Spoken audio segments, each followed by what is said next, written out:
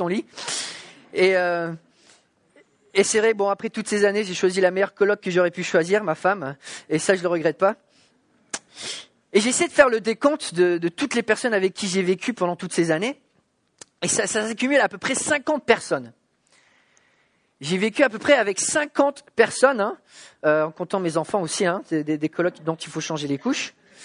Et alors, je m'y attendais pas, mais il y a John Glass Jr. qui nous visite en plus ce matin. On a vécu ensemble, 2-3 ans à peu près. Donc, si vous voulez des histoires juteuses de mes années d'étudiant, vous pouvez aller le voir.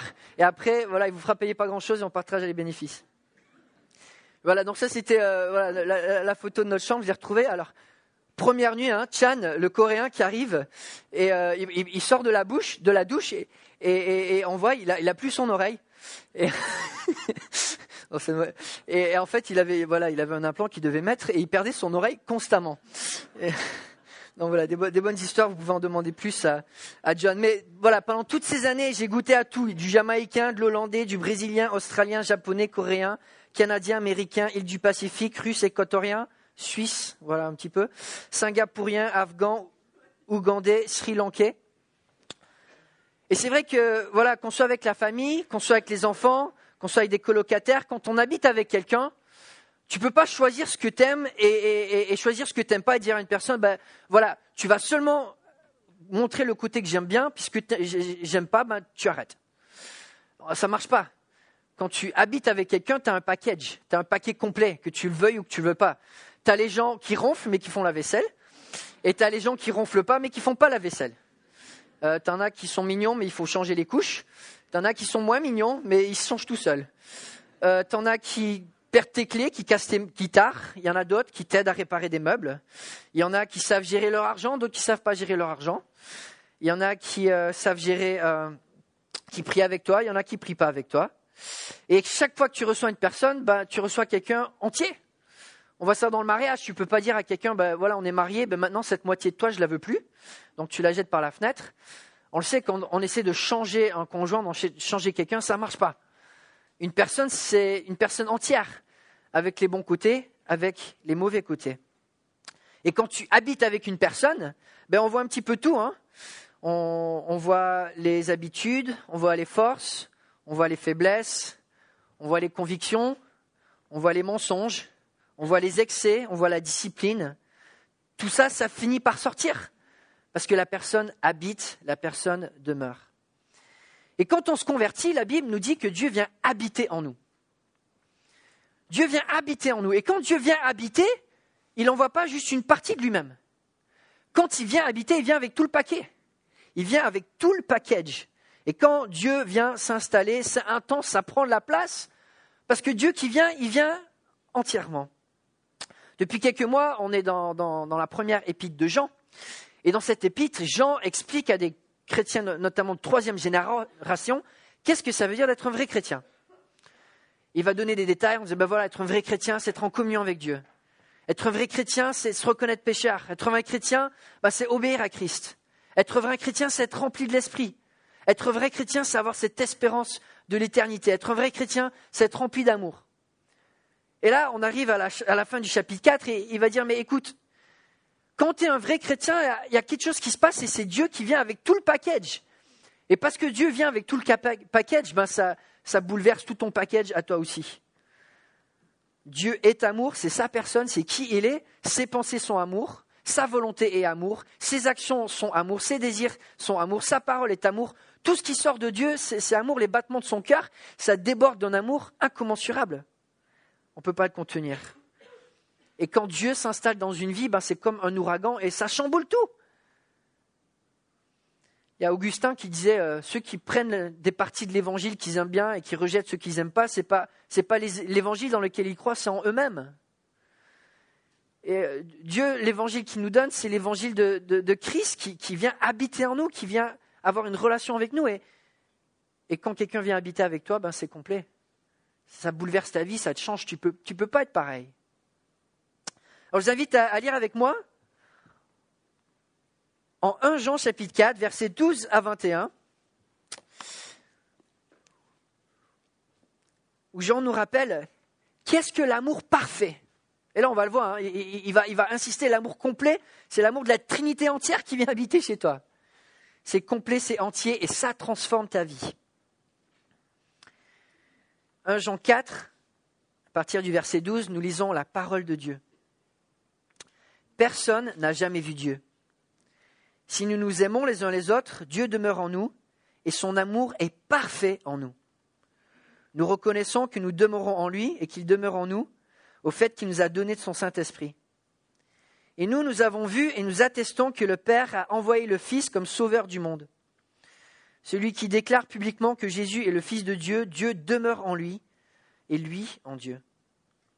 Or nous avons connu l'amour que Dieu a pour nous et nous y avons cru. Dieu est amour et celui qui demeure dans l'amour demeure en Dieu. Et Dieu demeure en lui. C'est en cela que l'amour est parfait en nous. De sorte que nous aurons de l'assurance le jour du jugement, parce que nous sommes dans ce monde tel que lui, il est. Il n'y a pas de peur dans l'amour, au contraire, l'amour parfait chasse la peur, car la peur implique une punition. Celui qui éprouve de la peur n'est pas parfait dans l'amour. Quant à nous, nous l'aimons, parce qu'il nous a aimés le premier. Si quelqu'un dit « j'aime Dieu » alors qu'il déteste son frère, c'est un menteur. En effet, si quelqu'un n'aime pas son frère qu'il voit, comment peut-il aimer Dieu qu'il ne voit pas ? Or voici le commandement que nous avons reçu de lui. Celui qui aime doit aussi aimer son frère. Jean va parler de l'habitation de Dieu, une habitation complète. Il parle du Père, du Fils, du Saint-Esprit, ça vient avec tout le package.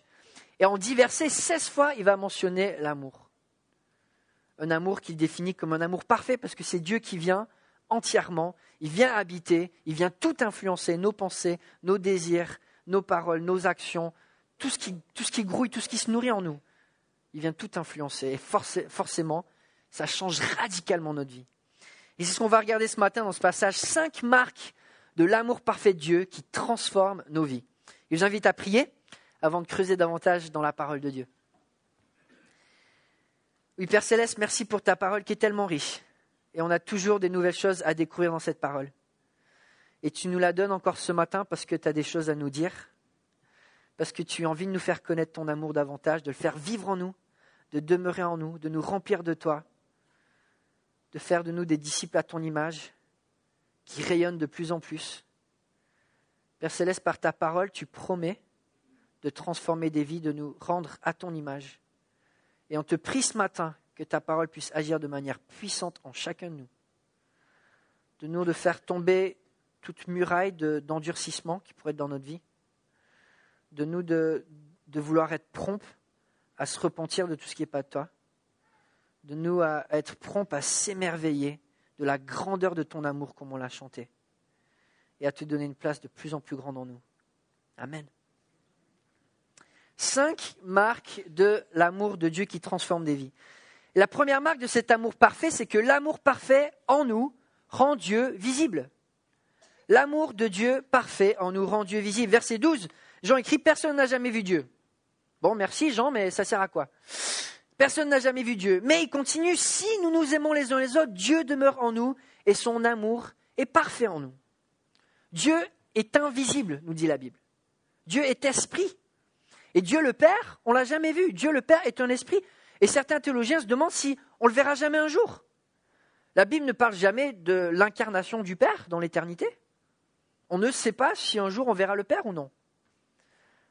Et quand on regarde dans l'Ancien Testament, toutes les manifestations de Dieu, c'est en fait Jésus-Christ, l'incarnation de Dieu.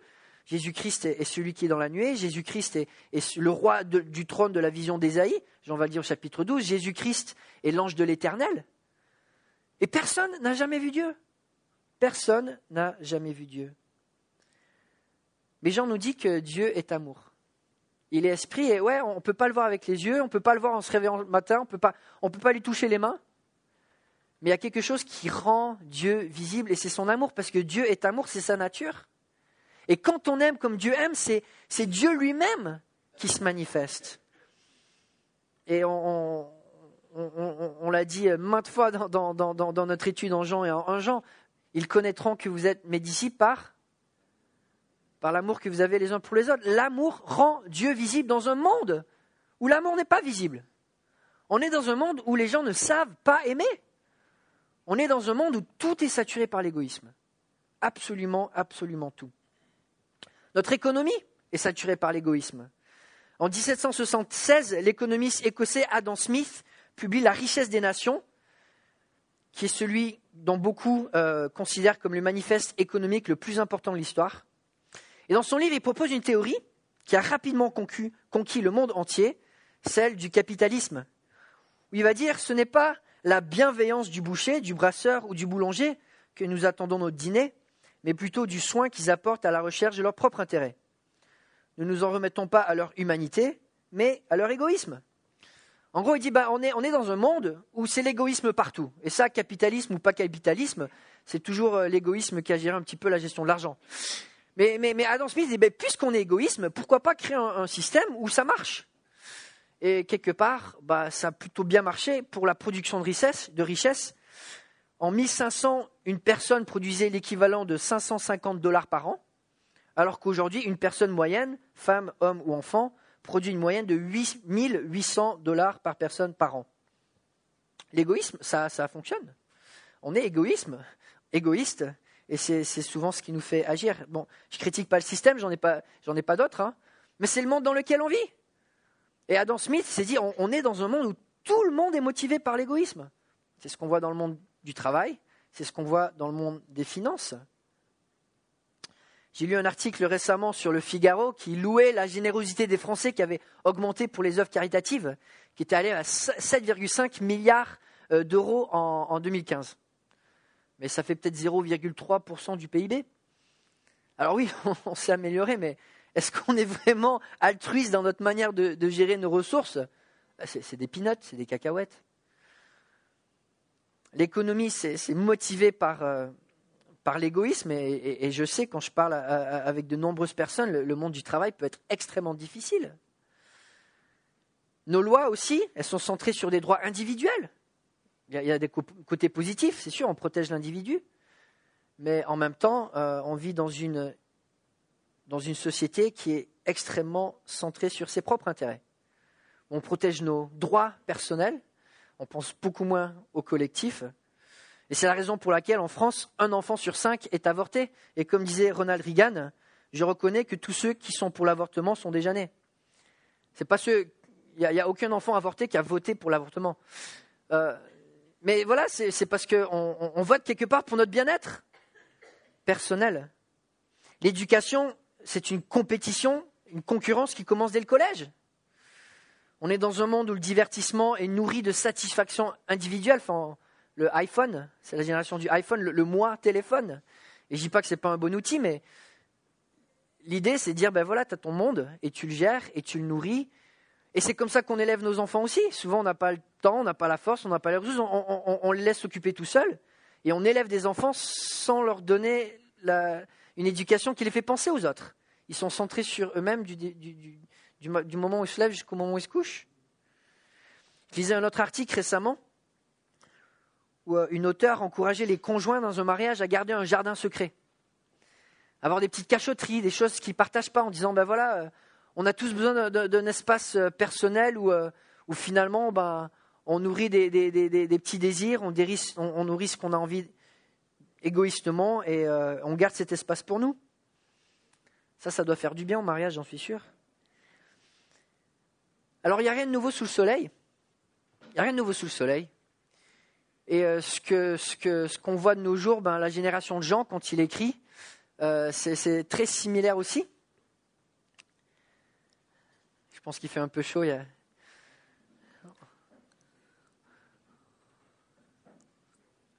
Voilà. On va juste prier. Père Céleste, on prie pour cette personne qui ne se sent pas bien, que tu mettes ta main sur lui. Et on te fait confiance. Amen. Mais voilà, la génération dans laquelle on vit est une génération où on est centré sur nous-mêmes du soir au matin. Et l'encouragement de Jean, c'est de dire, non, Dieu, lui, c'est tout le contraire de l'égoïsme.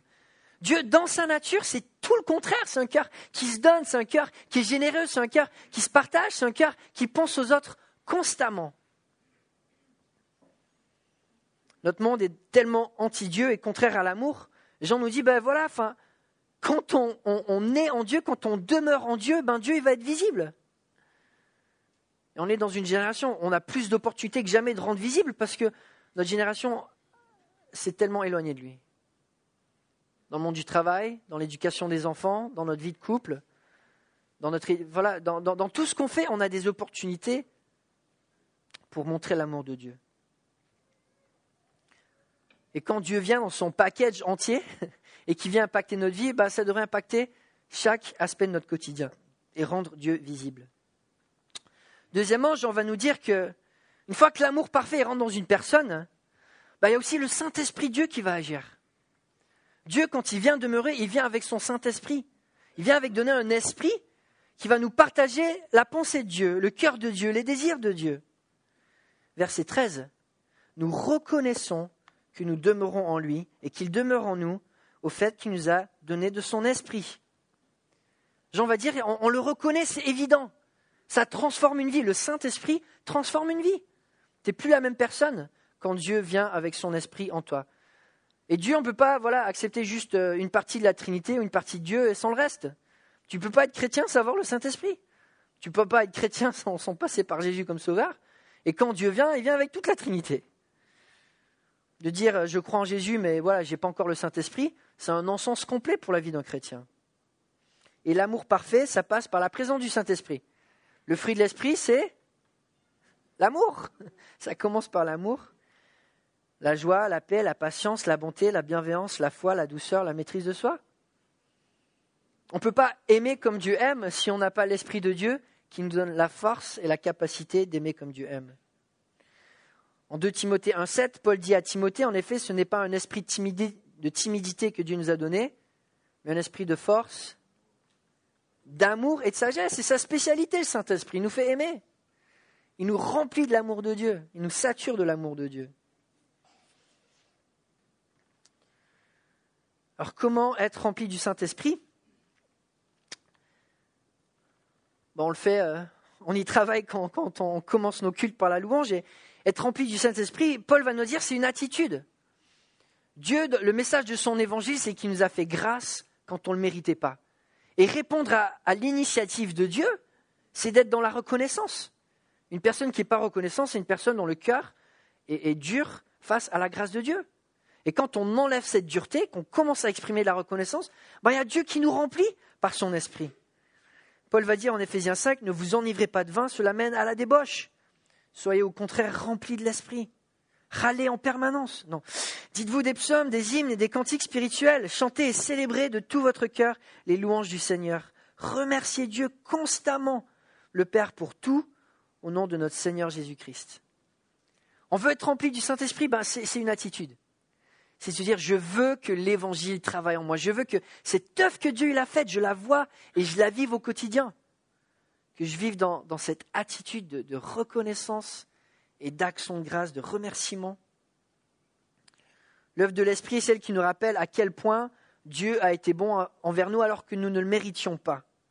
Et qu'on a besoin de Dieu, on a besoin de dépendre de lui. Et que seul lui peut nous combler.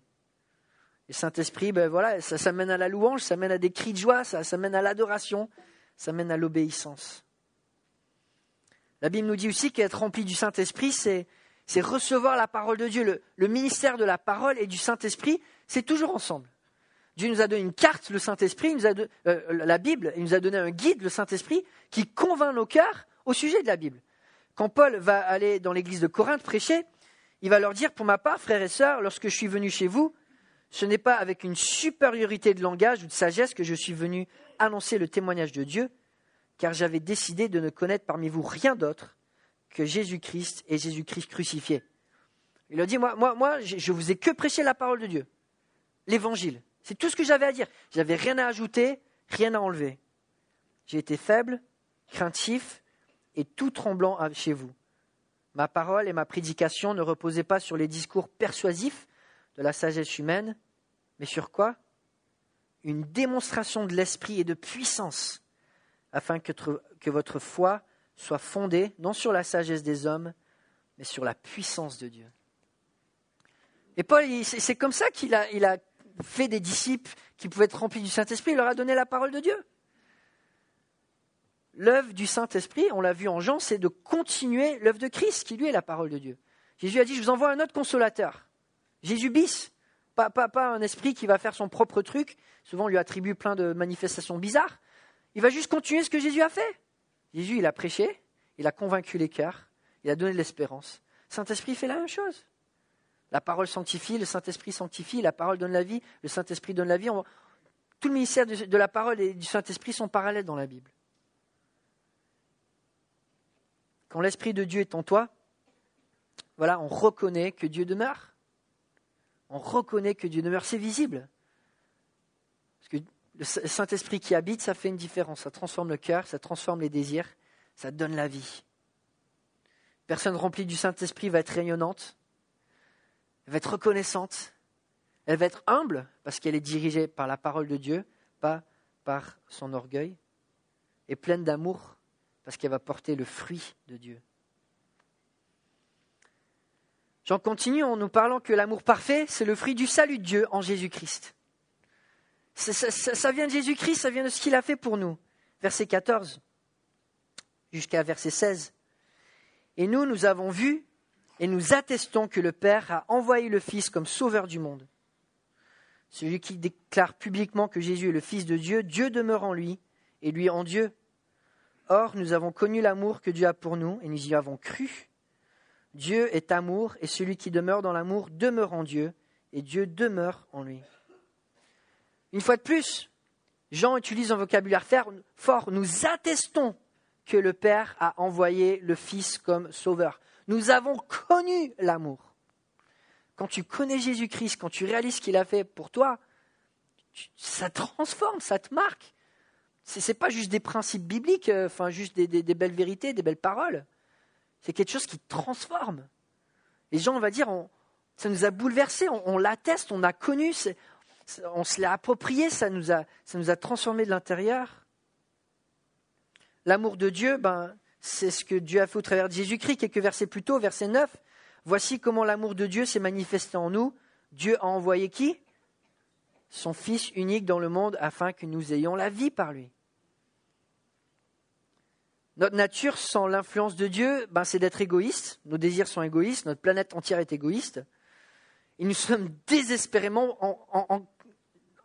dans un besoin d'un sauveur. Désespérément, on a besoin de Jésus-Christ. Sans lui, on est incapable d'aimer. On est incapable d'aimer. Et on le voit, on est dans un monde égoïste parce que notre monde a rejeté Dieu. Le prophète Jérémie disait « Le cœur est tortueux par-dessus tout, il est méchant. Qui peut le connaître ?» C'est le monde dans lequel on vit. Sans Dieu, notre cœur crée le mal, il est mauvais. On a besoin d'une transformation, on a besoin de l'aide de Dieu. Et c'est ce que Dieu promet au travers de l'œuvre de Jésus-Christ dans la Nouvelle Alliance. En Ézéchiel 36, 26, « Je vous donnerai un cœur nouveau. Je mettrai en vous un esprit nouveau. Je retirerai de votre corps le cœur de pierre. Je vous donnerai un cœur de pierre, de chair. » C'est bien, vous suivez. On est dans un monde où on est incapable d'aimer, même quand on a envie d'aimer. Je ne sais pas si vous connaissez le groupe Imagine Dragons. Ils sont parmi les 10 qui vendent le plus dans le monde en ce moment. Il y a un des chants qui, à chaque fois que je l'écoute, ça me brise le cœur, qui s'appelle Demons, démons. Et ce n'est pas un chant qui parle des démons de Satan, mais des démons du cœur. Et dans le chant, il va dire que j'ai envie de faire le bien, mais plus je me rapproche de toi, plus tu vas voir que dans mon cœur, il y a des désirs qui sont mauvais, qui sont noirs. Et même si j'ai envie de faire le bien, j'en suis incapable. Il va toujours avoir du mal qui ressort. Il va dire dans son chant, we're still made, no matter what we breed, we're still made of greed. This is my kingdom come, this is my kingdom come. Peu importe ce que nous engendrons, nous sommes tous faits de cupidité. On dit que mon royaume vienne, que mon royaume vienne. Et puis on voit son désespoir. Your eyes, they shine so bright. I want to save their light. I can't escape this now unless you show me how. Tes yeux brillent tellement, j'aimerais pouvoir garder cette lumière. Je ne peux pas m'en sortir, sauf si tu me montres comment. Et c'est une description, mais qui est tellement vraie du monde dans lequel on vit. Et dans le chant, il va parler des démons du cœur, l'égoïsme, la cupidité, l'hypocrisie, en disant j'aimerais être différent, mais il faut que tu me montres un chemin parce que tout seul, j'y arrive pas. Et ça, c'est la réponse de Jésus. C'est la réponse de Jésus qui vient nous donner un cœur de chair, alors que nous avons un cœur de pierre. Et Jean nous dit, ça, on l'a connu, on a goûté, on l'a vu, on l'a touché, avec la personne de Jésus-Christ et la transformation qu'il a donnée dans notre cœur. Alors on s'y accroche, on veut y demeurer, parce que cet amour-là, il est véridique, c'est l'amour qui nous change de l'intérieur et il vient remplir notre quotidien. J'en continue en disant, voilà, la 4e marque de cet amour parfait. Un amour qu'on ne peut pas dépasser, un amour qu'on ne peut pas surmonter, un amour dont il n'y a rien à ajouter parce qu'il est parfait. Cet amour, il va bannir la crainte. Verset 17. C'est en cela que l'amour est parfait en nous, de sorte que nous aurons de l'assurance le jour du jugement, parce que nous sommes dans ce monde tel que lui, il est. Il n'y a pas de peur dans l'amour, au contraire, l'amour parfait chasse la peur, car la peur implique une punition. Celui qui éprouve de la peur n'est pas parfait dans l'amour. Quant à nous, nous l'aimons parce qu'il nous a aimés le premier. Alors quand l'apôtre Jean écrit, c'est quoi la religion du moment dans l'Empire romain ? Il y a le Panthéon de Rome. Et dans les religions polythéismes, est-ce qu'on sait si Dieu nous aime ? Est-ce qu'on peut avoir la conviction si ces dieux-là, ils nous aiment ? Comment ça fonctionne ? Pardon ?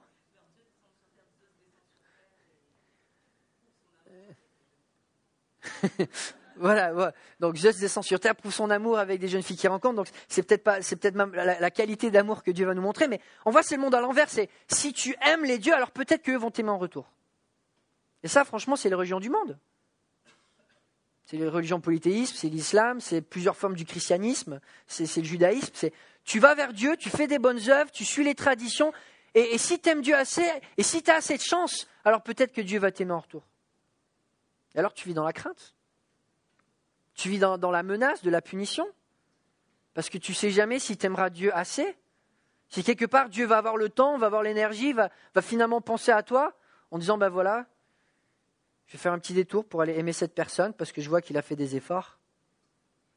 Et Jean va nous dire, mais avec Dieu, c'est contraire. Ça, c'est de l'amour humain. Ça, on sait comment faire. Aimer quelqu'un qui t'aime, ça, tu sais comment faire. Il n'y a rien de surnaturel. Il n'y a rien de divin dans un amour comme ça. Un Dieu qui t'aime parce que tu l'aimes en premier, ce n'est pas un Dieu. C'est facile de faire ça. Mon chien, il peut faire ça. Avec Dieu, c'est différent. Dieu, lui, il est amour. Et c'est parce qu'il est amour que nous, on peut aimer. Il nous aime en premier et c'est ça qui fait que nous, on peut l'aimer en retour. Et la Bible nous dit, voilà, Jean, il va continuer de mentionner la Trinité, le Père, le Fils, le Saint-Esprit, parce que c'est comme ça que Dieu est amour. C'est dans sa nature. Dans la nature de Dieu, il y a une pluralité, il y a un échange d'amour dans la personne de Dieu. Le Père aime le Fils aime le Père, le Saint-Esprit, il est toujours au service du Père et du Fils. Et Dieu nous appelle à vivre là-dedans. Le Père aime le Fils, il lui crée un monde pour lui. Il dit, voilà, les humains, vous allez être au cœur de cet amour, je vais aimer mon Fils de manière infinie, et vous allez être au milieu de tout ça. C'est pas séparé de l'amour interne de Dieu. Dieu nous aime, Dieu le Père nous aime en aimant son Fils. Et le Fils, c'est pareil. Il aime son Père et pour obéir à son Père, il va se donner entièrement et il va nous aimer d'un amour infini comme il aime son Père. Parce qu'il nous aime en aimant son Père. C'est interne à Dieu. Dieu nous appelle à être en Christ, à vivre en Christ. Ah oui, c'est vrai qu'on parle de la Trinité, c'est toujours abstrait. Il n'y a jamais d'illustration ou d'image qui peut vraiment y faire justice. Alors voilà, on va parler de pognon, ça sera plus facile. Imaginez, vous êtes dans une ville triangulaire où il y a 3 banques. Et ces 3 banques ont des réserves infinies. Et entre ces banques, il y a des échanges de pognon, d'or, de bijoux, de pierres précieuses continus. Entre ces 3 banques, il y a des routes où il n'y a que du pognon qui circule constamment, ça ne s'arrête jamais. Et le maire de la ville vous invite à vivre dans cette ville, et vous voyez tous ces camions, et vous dit, est-ce que je peux en prendre un peu ? Et puis, il y a un chauffeur qui vous dit, écoute, tu prends tout ce que tu arrives à prendre. Parce que moi, mon camion, il est toujours plein. Et même si tu essaies d'en prendre, le temps que ça arrive, il sera encore rempli. Vous voyez ce que ça veut dire d'être en Dieu, être en Christ ? Quand on est en Dieu, il y a ces échanges dans la Trinité d'amour qui sont infinis et on est au milieu de tout ça. Enfin, c'est un feu d'artifice qu'on ne peut pas mesurer. Et Dieu nous dit, prends tout ce que tu peux parce qu'il y en aura toujours plus. C'est un amour complet, c'est un amour infini et ça doit nous transformer. Enfin, je ne sais pas si vous étiez dans une ville où il y avait 3 banques aux réserves infinies, qui vous disaient vous pouvez piocher tout ce que vous voulez, est-ce que vous seriez dans la crainte financière? Et là, Jean, il va dire, mais c'est pas possible de vivre dans la peur quand tu es avec Dieu. C'est juste pas possible. L'amour parfait bannit la crainte. Une fois que tu es en Dieu, que tu es dans la Trinité, c'est pas comme que tu es à l'extérieur et tu t'attends que Dieu va faire un geste quand il peut. Tu es déjà au milieu de tout ça, ça va se passer.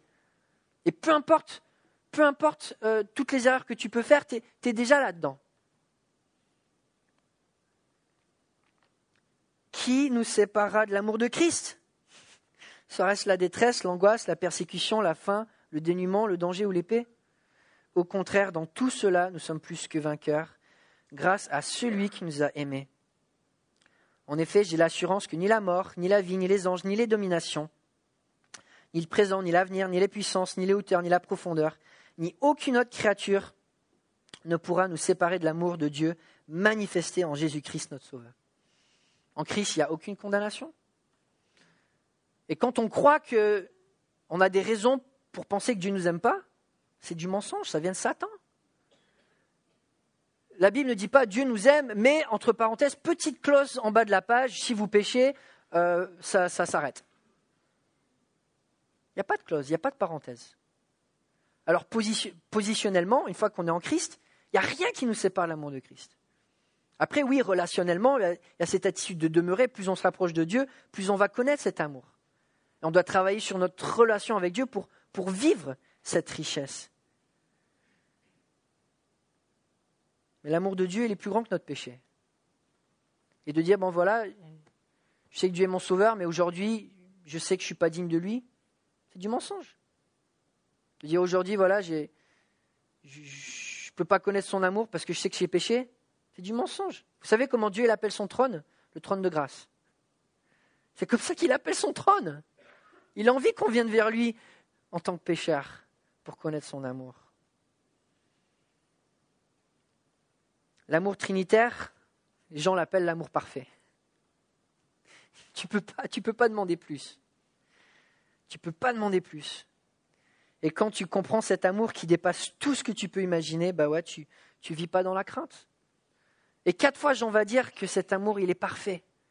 L'amour de Dieu, quand tu demeures avec Dieu, c'est parfait.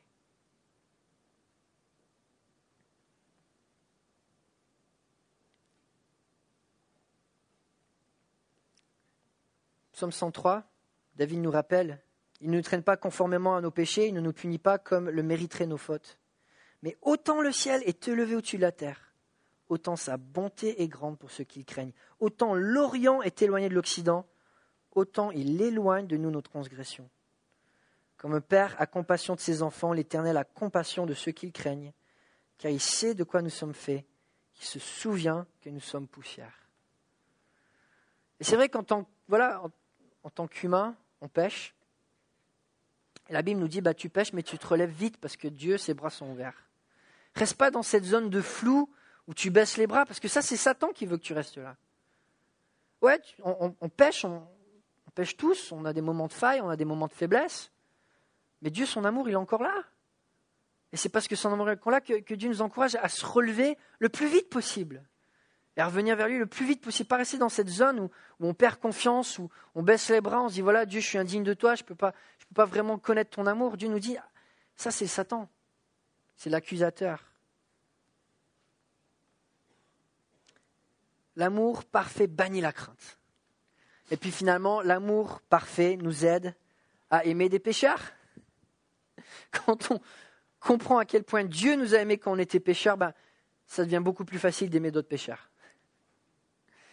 Et quand on a la main dans le compte en banque infini et que notre voisin nous dit « j'ai besoin d'un peu d'argent », c'est pas logique de dire « non, je peux pas ». En fait, c'est impossible.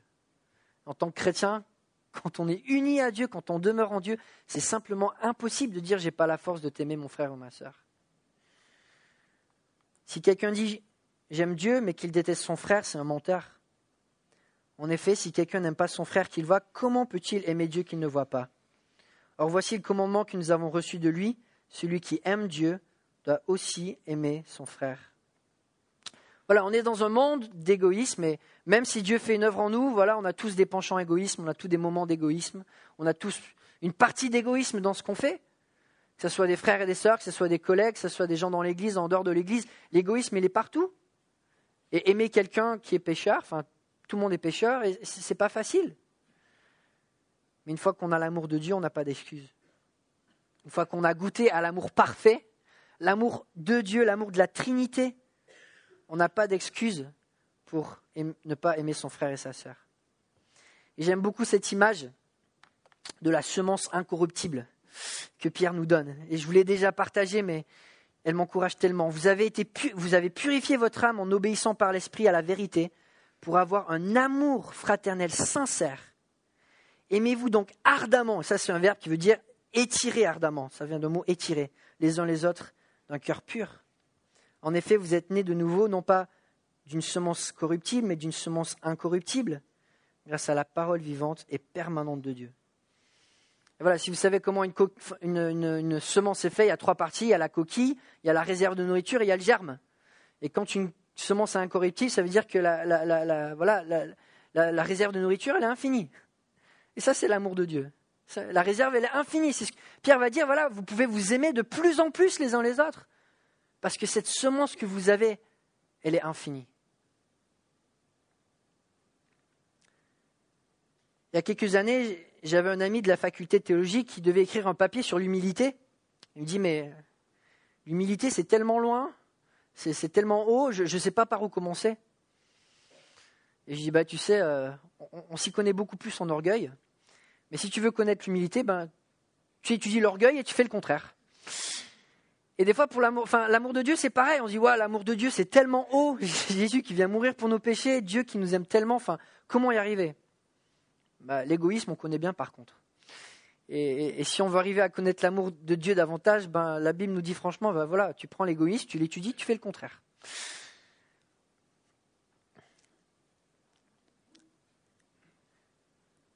Jean nous partage que Dieu nous a donné un amour qui est parfait. Qu'est-ce qu'on va en faire aujourd'hui ? Qu'est-ce qu'on va en faire cette semaine ? Prions ensemble.